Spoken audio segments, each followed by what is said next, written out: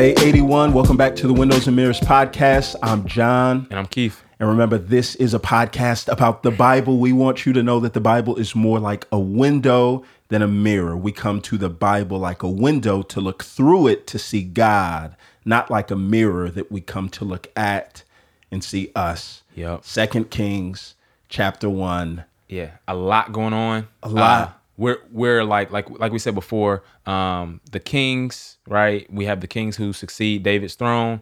Monarchy is split up, Israel and Judah. Yeah. And we have these prophets who come on the scene and basically kind of take over the show a little bit. Yeah. And provide God's word and speak judgment even to the kings. Yeah. And so here's what I love about this is how it starts off, right? So chapter 1 starts off and it's this, look, after Ahab's death, right? Yeah. So the same way that things Same have gone way. in the past, God's work is going to continue to outlive God's workers. Nobody lives forever, right? The bad news, good leaders don't live forever. Yeah. The good news, right? The type of good news that'll have folks dancing in the street.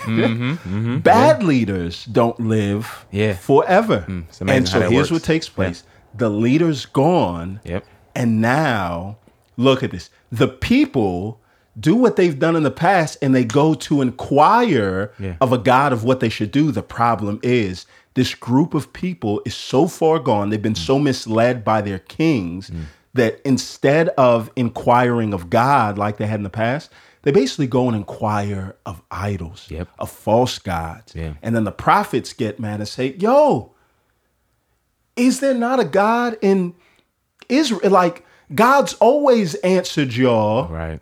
Why would y'all go to these false gods? Yes. And then what we'll see is, all right, this is just trying to help us see, all right, look, don't look to the kings right now for God's word. Look to the prophets. Yeah. That the group of people that God has raised up is God's going to ensure that his word and his blessing is still going to get to his people, even in the midst of the corrupt leaders at the top. Yeah, I love, there's just so many statements in the Bible that you just can feel. It's Right. like, is it because ain't no God in Israel? That's Right. why you doing like Right. that's why you want to go to another idol to get an answer about what you should do in the Right. time of trouble. Like you said, like God hasn't always helped you in Right. the time of trouble. But what you realize, man, life is not even about having the right answers, but simply knowing where to go to get them. Right. So we know we can go to God, we can go to God's word, we can go to God's people Right. to receive God's word in the time of distress. And what we see here is Ahaziah not trying to do that. But what we realize too, bro, is that, man, idolatry is the biggest threat. And I think 1st and 2nd Kings is really trying to drive that home. Yeah. Idolatry is the biggest threat to our spiritual health. Right. And they can, and this is the crazy thing, our idols can never save us. Right. When we are in real trouble. Right. Right. Yep. And it's like, yeah, like I think today, obviously, idols don't look like carved images that we go and meet in the town hall and worship. But I think because of that fact, because they're invisible now, they're much more subtle, much more dangerous, and we're much more prone to fall into it. They are. And you've got to ask yourself, when I'm distressed, when I'm hurt, where's the first place that I go to for answers? Yeah. Where's the first place that I go to for direction and for guidance, right? That there's an aspect of, like, I think that we have so many resources at our disposal as Americans or people in the West or wherever we live.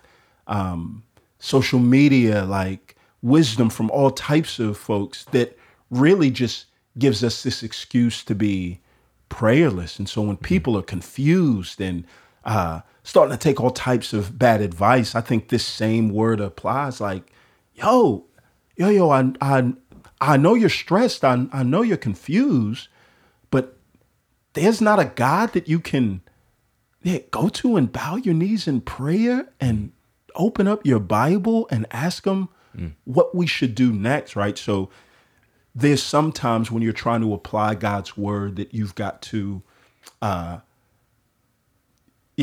climbing the ladder to apply God's words. There's all types of rungs that you have to climb up to bridge the contextual gap. Sure. The start of this book is not one of those. It's a very clear, it's one rung when we're stressed, when we're confused, when we don't know what to do, inquire of God, get on your knees, pray. God's eager to respond to his people. Absolutely. And then following this, we have just the passing of the baton. So one of the questions, 2 questions you should ask when you look at a text is in the Bible is, where have I seen this before? Right. And what does this tell me about God? Yeah. Right? And so we have Elijah passing the baton on to Elisha, right? And yeah, you just see kind of similar themes, right? So they part the Jordan River, right? Yeah.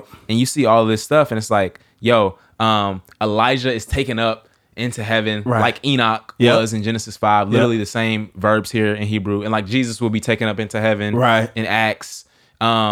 And so what we see here, though, is that this prophetic ministry is a continuation of something that's already been going. Right. Elisha is not stepping into some kind of new religion or new pattern of thinking. Yeah. It is God being faithful with the next generation, with the next group of people he has placed his spirit on to continue to speak his word to his people. And so even here, we see too that Elisha goes away and Elisha's like, yo, man, give me a double portion of the spirit. I need something. Like, I need something. Yeah. And God sends him his spirit. Right.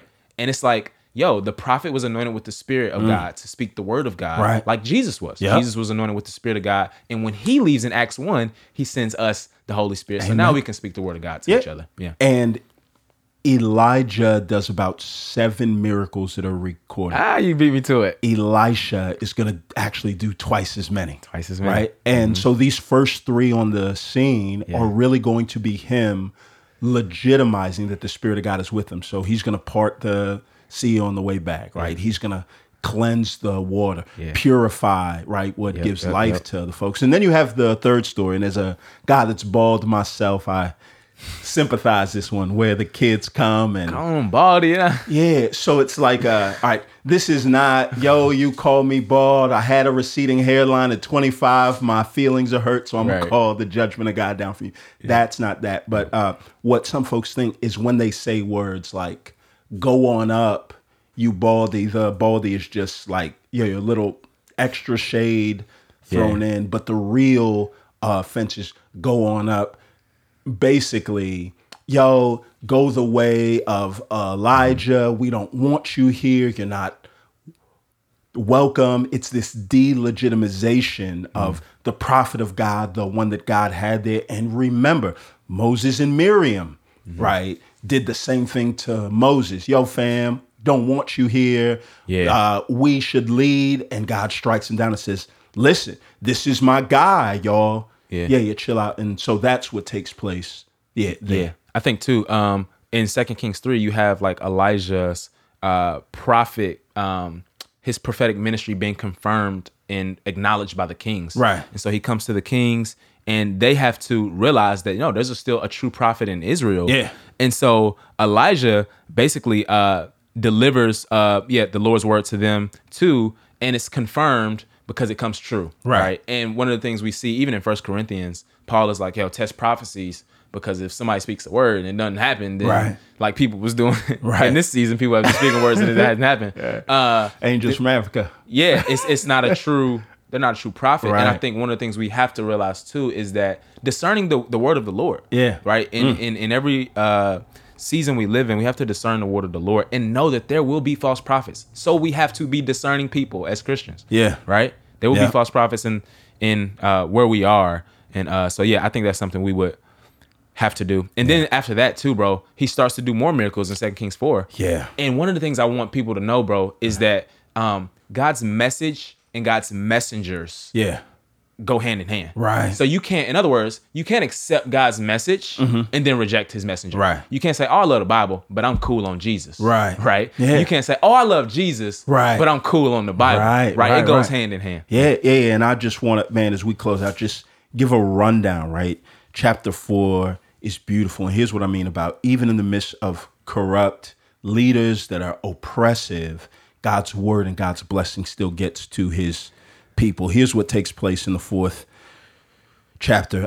Through the word of the Lord, Elisha is caring for the poor by providing nothing out of something. Through the word of the Lord, Elisha is promising to bring new life, the birth of a son to a barren woman through the word of the Lord. He's raising up this son from the dead, renewed life through the word of the Lord. He's showing ample provision and blessing through the word of the Lord. He's purifying what's deadly, and people are learning to rely on the prophet of God and his words on behalf of God as he cleans that stew. And through the words of the Lord, we just see all these things taking place. Yeah. And man, I just love how it kind of talks about the widow, and like just very subtly, and this will bleed into the next chapter too. Yeah. The needs of a nation, right? The nation's in chaos, but the needs of a nation doesn't stop God from helping and caring for the needy. Right. Yeah. And so, man, like we just see the character of God, even when things seem to be going on crazily on a macro level. Right. God still cares for the everyday lives of his people. Yep. And we're going to see that very, very clearly in the life of Jesus, God's true prophet, as he comes into the world.